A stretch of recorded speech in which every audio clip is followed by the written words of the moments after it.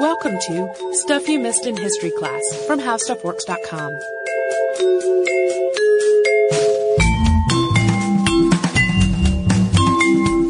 Hello and welcome to the podcast. I'm Holly Fry. And I'm Tracy V. Wilson. And this is actually going to be a two-parter, and it is a listener request. And it is a subject that has been requested by several people throughout the years. And then recently, when I was at Dragon Con, I met a listener of ours named Terry, and he asked for it too, and he was really, really excited about it. And it got me thinking about it some more again, even though it's been on the list. You know, sometimes you get reminders. And then I was thinking about whether or not it was a good topic. And in addition to listener interest, I did some very non-scientific polling, and I mentioned the name of this person around the office and with my friends and family. And boy, was I shocked, because none of them really knew much about the person that we're talking about today, even though his name is a household name that everyone knows and recognizes. If you have spent any time in Vermont, you probably know a good bit about Ethan Allen, because he's very central to Vermont's story. But sadly, to many, his name is only associated with the huge furniture company, which is no disparity to the, not to disparage the huge furniture company, but that's sort of eclipsed any actual historical record for a lot of people. And some people even think he was a carpenter as a consequence. He was not. They're like, the furniture guy. And I'm like, not really. The furniture name appropriation. Yeah, but he was a huge personality. He was a founder of Vermont, and he was a very important figure in the Revolutionary War. His story also includes some fascinating and sort of wacky side notes, and some missteps which may account for sort of why he is not a more prominent figure in American historical lore. So we are going to cover Ethan Allen and his really very fascinating life. Ethan was born on January 21st, 1738 in Litchfield, Connecticut. He was the oldest of 8 children born to Joseph and Mary Allen, and shortly after Ethan was born, their family moved to Cornwall, Connecticut. So Ethan was the only one of the Allen children to have been born in Litchfield. His 5 brothers were Heman, Heber, Levi, Zimri, and Ira, and his 2 sisters were Lydia and Lucy. All of the children lived to adulthood, which, as we often comment on with surprise, is surprising. Yeah, but apparently that Allen blood was healthy. Ethan was very into philosophy and learning as a kid, and he was eventually sent to study under Reverend Jonathan Lee in Salisbury, Connecticut, to prepare for studies at Yale. He was really, by his father's plan, on track to become an educated man. However, the world kind of put a spanner in the works. His father died shortly after this plan began, and that meant that Ethan had to care for the family farm at the age of 17, and his plans for higher education were pretty much cut short at that point. In 1757, just 2 years after Ethan became the head of the household, he felt the pull of duty and enlisted to fight in the French and Indian War. He wasn't called to combat, though, and he returned home unscathed. Ethan married Mary Brownson in 1762 when he was just 24. And Mary was actually 6 years older than him. And he had met Mary because he hauled grain for her father. And this match does not sound like it was especially happy. So whereas Ethan was fascinated by learning, he was also a bit impulsive, you know, kind of, as you said, a big figure, a big personality, and he liked to drink and party a little bit. Mary is usually characterized as being very prim and quite reserved and even stern. So in terms of their personalities, sometimes those kinds of things will balance out, but it seems like it really made for some conflict there. But the couple settled in Salisbury, where Ethan had partial ownership in an ironworks. Despite their differences, the two had 5 children together over the course of their 20-year marriage. Their daughter Lorraine was born the year after the wedding in 1763. They had a son, Joseph, who was born in 1765, and then another daughter, Lucy Caroline, who was born in 1768. Daughter number 3 was Mary Ann and was born in 1772. Their 4th daughter, Pamela, was born in 1779. And we're jumping ahead in time a bit, but 4 years after Pamela was born, so in 1783, Mary actually died of consumption. And then their eldest daughter, Lorraine, also died of consumption just a few months later. But that is, as we said, we're jumping forward, but we'll circle back to kind of that part of his life. While living in Salisbury, Connecticut, Ethan became friends with Thomas Young, MD. So Young was educated and was really happy to discuss politics and philosophy with Ethan. And the two of them had a lot of talks about the writing of Thomas Hobbes and John Locke. And it was Locke's work, really, that exposed Ethan Allen to the concepts of the three unalienable rights of life, liberty, and property that were at the center of revolutionary Republican ideology. So Locke's writing and Hobbes's writing were really inspiring to many of the American revolutionaries. The two of them also talked about medicine in the course of their friendship. One of the things they discussed touches on our Edward Jenner episode. It was smallpox vaccination. The idea of introducing infected material into a healthy body as a way to ward off or cure disease, as we talked about in that episode, was basically viewed as heresy at the time.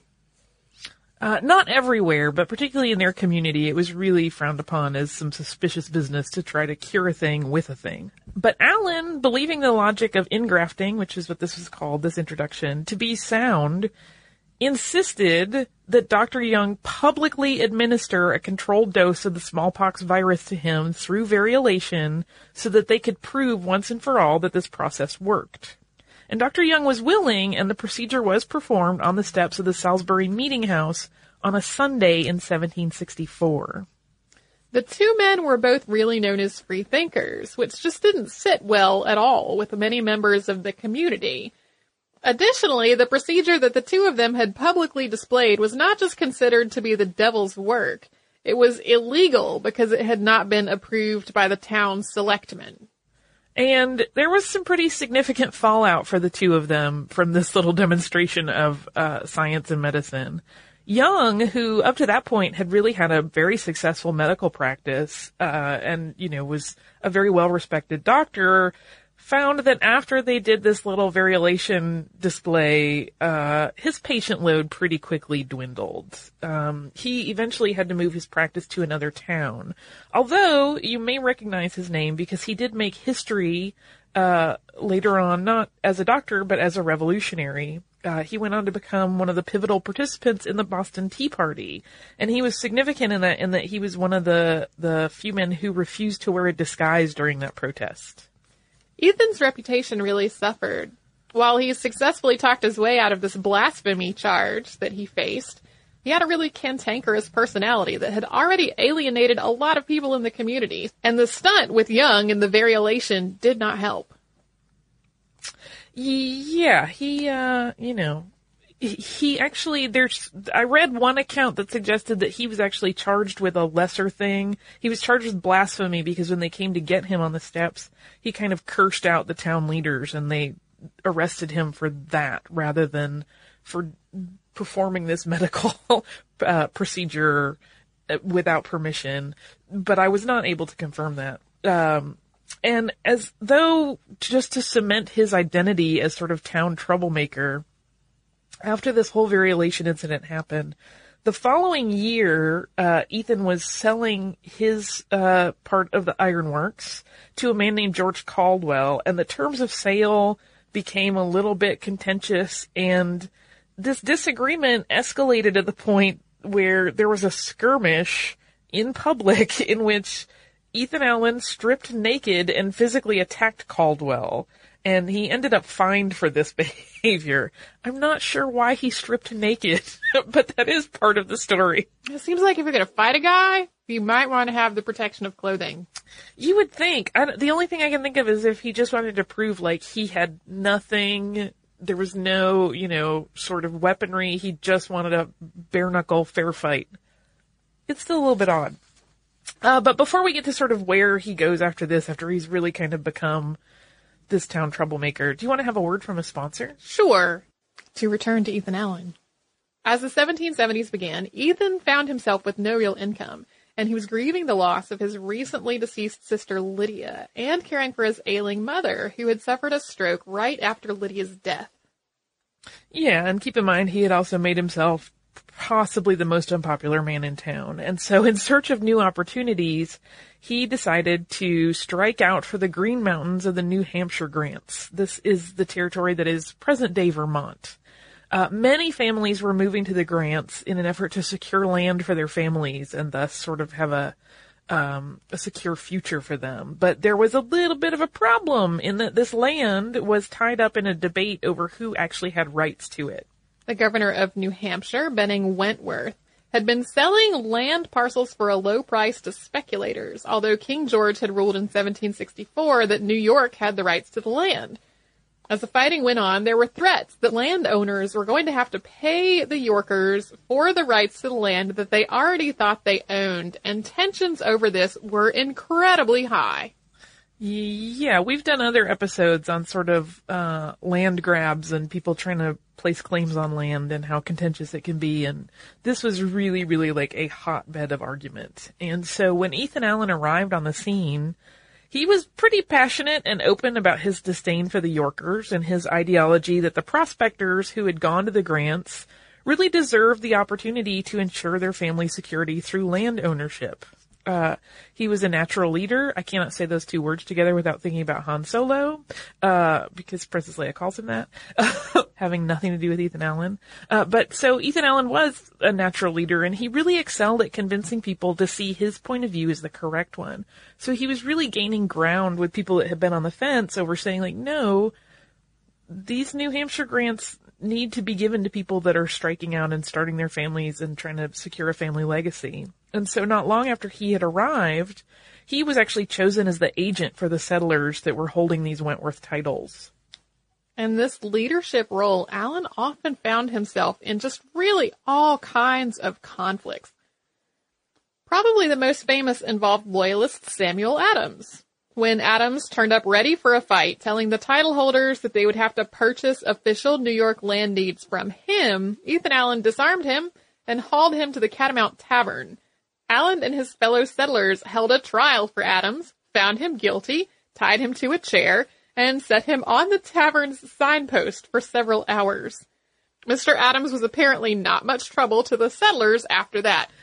Ethan Allen also, there's a story that he took two Albany sheriffs into custody at one point when they had come to try to assert New York's ownership of this land. And he held these two sheriffs in separate cells away from one another. They couldn't see or interact with each other at all. And then during the night, Ethan Allen went outside and he hung an effigy outside the jail, but at a distance, so it wasn't close up where you could clearly see it. And in the morning, he allegedly told each of these men that the other one had been hanged in the night. And he convinced both of them, using this little ruse, that it was really far too dangerous to seek out payment to New York among the Wentworth grant holders. And then once they were good and convinced that this was a scary place and they should not try to pursue any legal or fiscal action here, he let them go at different times so they did not see one another. And apparently there was some time before either of the men realized that they had been completely duped and that no one had been killed. So to cut over to another frequently requested podcast subject, in the summer of 1771, Ethan Allen was instrumental in the organization of the Green Mountain Boys at the Catamount Tavern. This was a militia that was focused on keeping Yorkers out of New Hampshire. Ethan was elected Colonel Commandant of the group.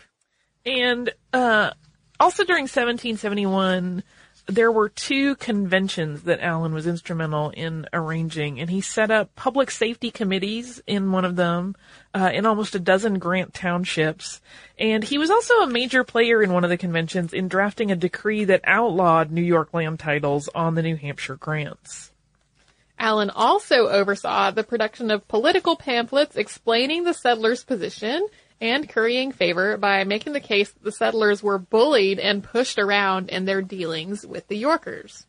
Yeah, he really laid it on thick. Like, it was, he, invoked images of, like, crying widows and, children that were frightened for their future. And he painted a picture of real, it was sort of the colonial version of those ads you see on television late at night that tell you about damaged animals or starving children.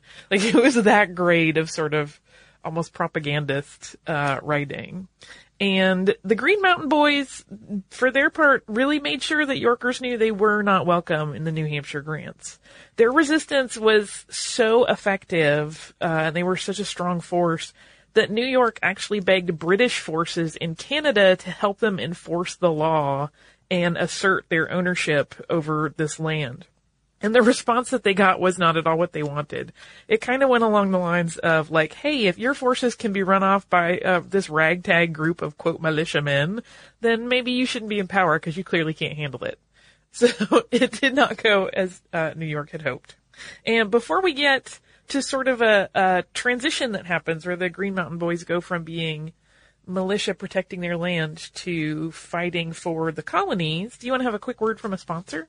So, getting back to Ethan Allen and the Green Mountain Boys, while all of this discord that was going on around land ownership that was sort of at this constant bubbling brew for several years, the American Revolution was also building. And as this was all happening, the Grant settlers and their Green Mountain Boys had come to believe, for the most part, not everyone was in agreement, but most of them, that if they really wanted to protect this property that they were laying claim to, they were going to have to become an independent province and sort of outside anyone's governance except their own.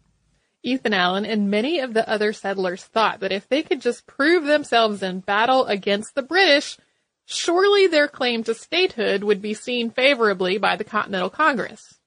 And we're telegraphing because almost any time we say, surely this will happen, it almost always doesn't. So on May 10th of 1775, the Green Mountain Boys were instrumental in the capture of the British fort at Ticonderoga, New York.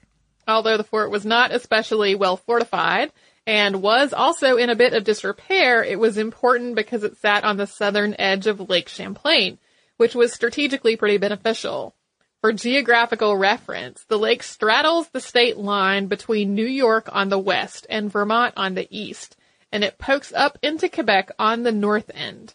This is a really major waterway, and it was used for travel between the St. Lawrence River Valley and the Hudson River Valley. The British had held this position since 1763. And the Green Mountain Boys, led by Ethan Allen, mobilized to hit the fort as a target after a request from Connecticut Governor Jonathan Trumbull. But Allen and Trumbull were not the only ones who recognized that the Ticonderoga fort was important. Benedict Arnold was also making a move to attack Ticonderoga, and he had a military commission from the Revolutionary Councils of Massachusetts and Connecticut. So, Benedict Arnold and his forces showed up kind of alongside Ethan Allen and the Green Mountain Boys, and then they were going to proceed upon the fort at that point. Ethan Allen's crew was really adamant that they were not going to take orders from anyone other than him. As a consequence, Allen took command of all the forces, and you can imagine how that really delighted Benedict Arnold, who, like Allen, had all kinds of confidence of his own. The two men are said to have bickered over who is in charge without ever settling things definitively, but their mission did continue in spite of their confusion over the leadership. Yeah, I mean, Benedict Arnold was showing up with like an organized force, and Ethan Allen had his militia, and then he just wanted to take over everything. I can see where there would be some fights. However, the group made their move on the morning of the 10th, but they really met with like no resistance. There had only been about 50 men defending the fort on Britain's behalf, and they were super easily taken. They weren't expecting anybody. There are actually engravings that you will see of Ethan Allen just kind of standing outside a room and being like, "Come out, we have you." It's sort of just demanding the surrender, which he got. Building on the success at Ticonderoga, the Green Mountain Boys and the troops that had traveled with Arnold moved north to take Crown Point a day later on May 11th. Similar to the first fort, Crown Point offered no resistance, and the colonial army now held two vital forts. Holding these positions on behalf of the colonies served to prevent a British attack from the north. Yeah, and it's one of those things that when you read about these, and sometimes in Ethan Allen biographies, like kind of like quick ones, that'll be like, he, masterfully handled these two pivotal fort takeovers. And it's like, well, he was leading forces, but it wasn't like these were like really big battles that required a lot of thinking on your feet. I mean, they kind of just went in and knocked on the door and said, "We have you.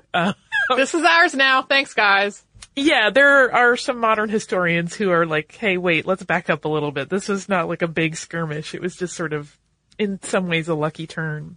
However, despite this great success, having taken these 2 forts, in July of 1775, Ethan was actually voted out of his leadership role with the Green Mountain Boys and replaced with a man named Seth Warner, who had really emerged as a leader during the taking of the Crown Point Fort. So it probably sounds a little weird for a military unit to be electing its own officers, and it was. So at this point, the Green Mountain Boys were acting under the auspices of the state of New York, but they were authorized by the Continental Congress. And additionally, they weren't really into the whole structure of military power as it existed beyond them, as is probably clear from their refusal to take orders from Benedict Arnold.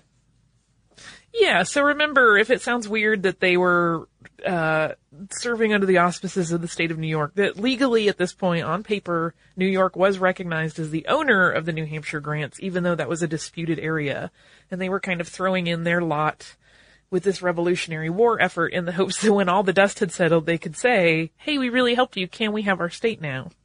And, of course, having been ousted from his position, Ethan Allen was a little bit chagrined. But he did still want to contribute to the war effort, so he volunteered to move into Canada as a next step. But before we get there, we're going to break, and this will be the end of the first part, because we kind of want to end on a triumphant note. Even though he has lost his leadership position, he has still had 2, great fort takeovers, even if they were pretty easy. Yeah. So I also have some listener mail. Please read it. Well, and I have a couple, and this one is good since we're ending as we kind of shift into Canada, which is from Canada.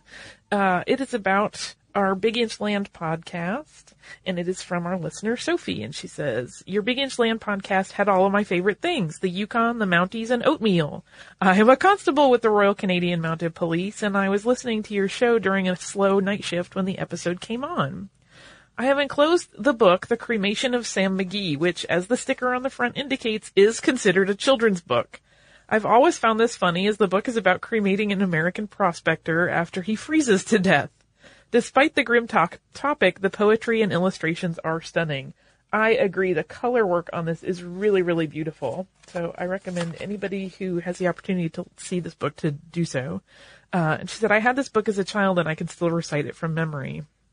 Further, she also sent us 2 shoulder flashes from old uniform shirts, which is so cool. She said, although it's commonly believed that the RCMP slogan is, we always get our man, on the crest it is maintain le droit, which translates as maintain the right. So thank you so much, Sophie. This is such an awesome little parcel to receive. This book is seriously beautiful, and I super appreciate it. And I love to look at art all the time, so hooray. Thank you, Sophie. And it's cool to have your patches. I feel so honored. If you would like to write to us, you can also do so. You do not have to send us things, but if you want to, that is cool. You can write to us via email at historypodcast@howstuffworks.com. You can connect on facebook.com/missedinhistory. You can visit us at Twitter at missedinhistory, at missedinhistory.tumblr.com, on pinterest.com/missedinhistory.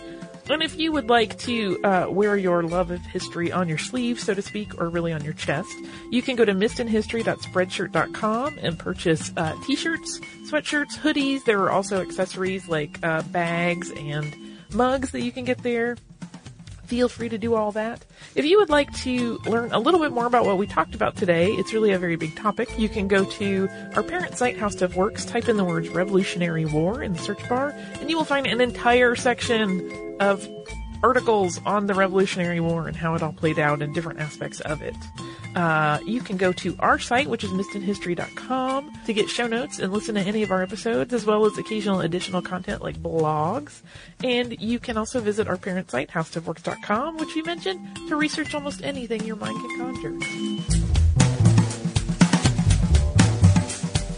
For more on this and thousands of other topics, visit howstuffworks.com.